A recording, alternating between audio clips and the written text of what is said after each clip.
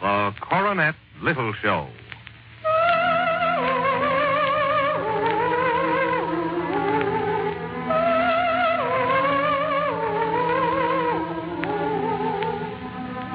The Coronet Little Show. Presenting fact and fiction, dramatized by the Coronet Storyteller.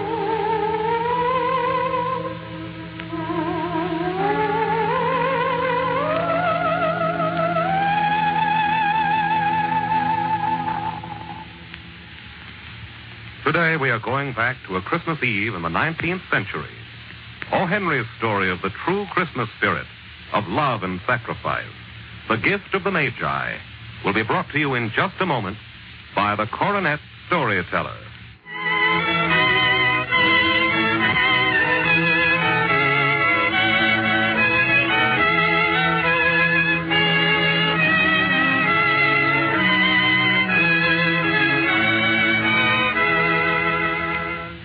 $1.87. That was all. And 60 cents of it was in pennies. Pennies saved 1 and 2 at a time. Della counted it for the third time. $1.84, $1.85, $1.86, $1.87. It was still the same. And the next day would be Christmas. $1.87 with which to buy a present for Jim. Her Jim. There was clearly nothing to do but flop down on the shabby little couch and howl. So Della did it. While Della's sniffles are gradually subsiding, take a look at the vestibule below, where you will see on the letterbox a card bearing the name Mr. James Dillingham Young. The Dillingham had been flung to the breeze during a former period of prosperity, when its possessor was being paid $30 per week. Now, when the income was shrunk to $20, the letters of Dillingham looked blurred, as though they were thinking seriously of contracting to a modest and unassuming D. But whenever Mr. James Dillingham Young came home and reached his flat above, he was called Jim and greatly hugged by Mrs. James Dillingham Young. That's Della. She has now finished her cry and is looking into the pier glass, attending to her cheeks with a powder rag. Suddenly, as she stands before the glass, she pulls down her hair and lets it fall to its full length. Now, there were 2 possessions of the James Dillingham Youngs in which they both took a mighty pride. One was Jim's gold watch that had been his father's and his grandfather's. The other was Della's hair, which now ripples about her, shining like a cascade of brown waters and reaching below her knee. Her eyes are brilliant, but her face has lost its color. Nervously and quickly, she does her hair up again, slips into her old brown jacket, puts on her old brown hat, and in the twinkling of an eye, she is halfway down the stairs and out on the street.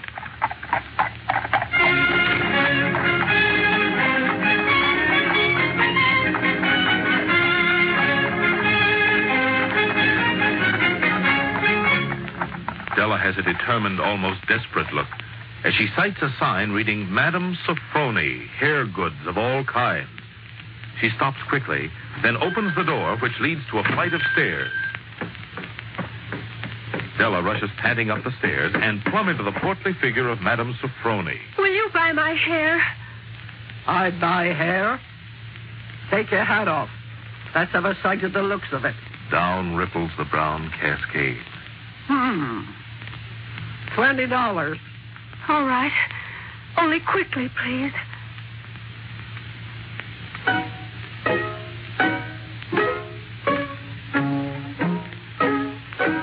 In a few moments, the implacable Madame Sofroni and her scissors have done the job. And Della, minus her hair, but richer by $20, flees from the store into the street again.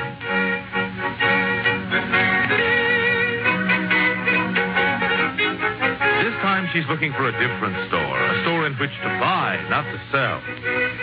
At last she finds herself in a department store in the midst of a gay holiday throng.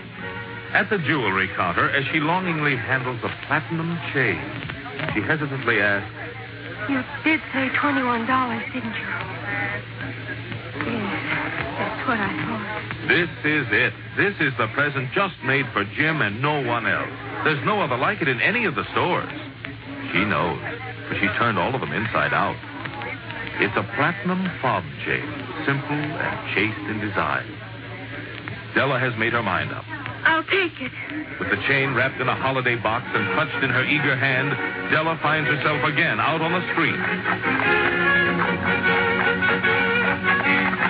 But this time she is in such a rosy glow she hardly notices the other last-minute shoppers hurrying by, the street trio playing Christmas carols, the old gentleman who tries to sell her a holly wreath. It seems but seconds until she is back in the little furnished flat again. There's a sudden shock as the pier glass confronts her, this time accusingly. Now comes the moment of reckoning as she gazes with dismay at the short ends of her hair. The rosy glow gives way to prudence and reason. Out comes the curling iron, on with the gas jet, as she sets to work repairing the ravages made by generosity and love. In 40 minutes, she finishes with the last curl lying tiny and close to her head, making her look wonderfully like a truant schoolboy. But to Della, gazing critically at herself in the pier glass, the result is anything but wonderful. If Jim doesn't kill me first, he'll say I look like a Coney Island chorus girl. But no more time for reflections, physical or mental. It's nearly 7, and Jim is never late. She sits nervously waiting for Jim. Now she hears his steps on the stair way down on the first flight.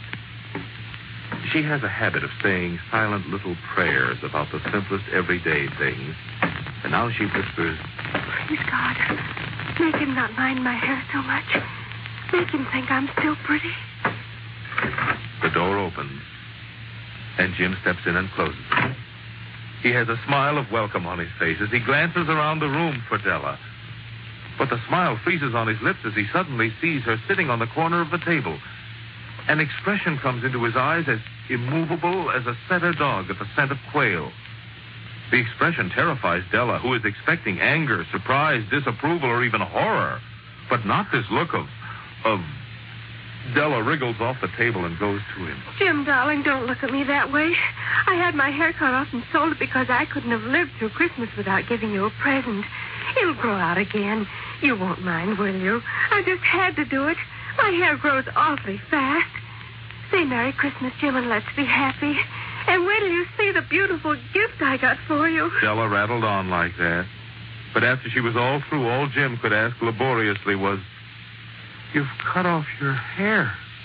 Della tried again, this time more patiently. Sold, I tell you. Sold and gone, too. And it went for you, Jim.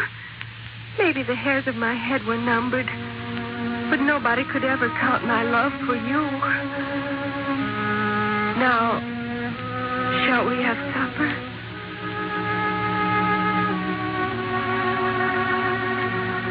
At last, Jim seemed to wake out of his trance. He enfolded Della in his arms. And then he carefully draws a package from his overcoat pocket and throws it on the table. Nimble fingers quickly tear open the string and paper. And then... Oh, Jim, they're beautiful. How did you know they're what I've always wanted? No. My hair.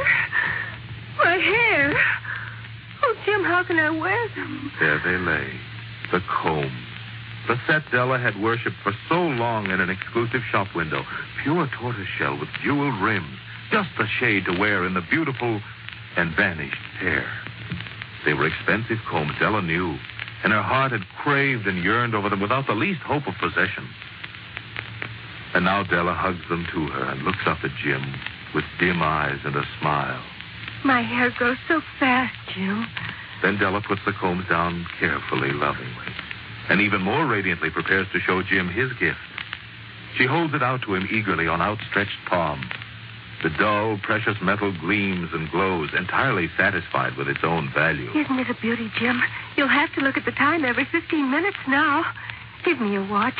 I want to see how it looks with the chain. For answer, Jim sits down suddenly on the couch.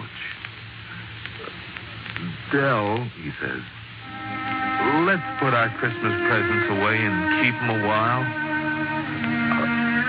I sold the watch to get money to buy your combs. Now, how about supper?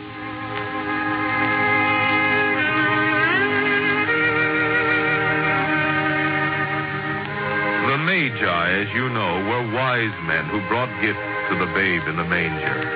They invented the art of giving Christmas presents. Being wise, their gifts were no doubt wise ones, possibly bearing the privilege of exchange in case of duplication.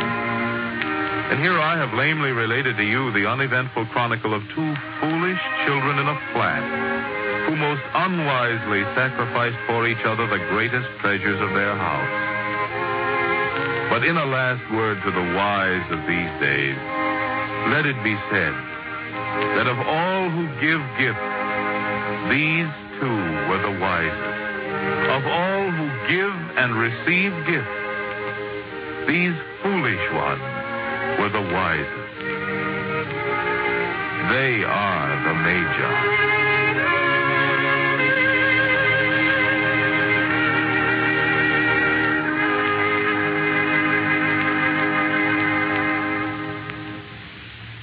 You have just heard O. Henry's Gift of the Magi, which was brought to you by your Coronet storyteller. The Gift of the Magi is just one of the many interesting stories and articles in the December issue of Coronet magazine. How much do you know about Christmas? Don't be too sure until you've taken the Merry Christmas quiz in the December issue of Coronet magazine. How many reindeer does Santa Claus drive? What is the famous Christmas opera? What well-known actor plays the role of Old Scrooge on the radio? These are 3 of the 25 questions in the Coronet Merry Christmas quiz. And now, here is your Coronet storyteller with his postscript from the pages of Coronet magazine. Be sure to join us next week, same time, same station, for another story from the pages of Coronet magazine. The Curse of the Barcarolle.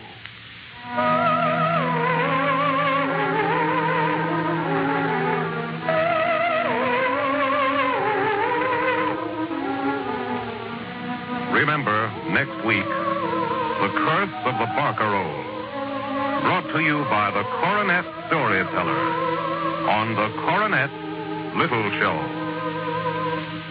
This is Mutual.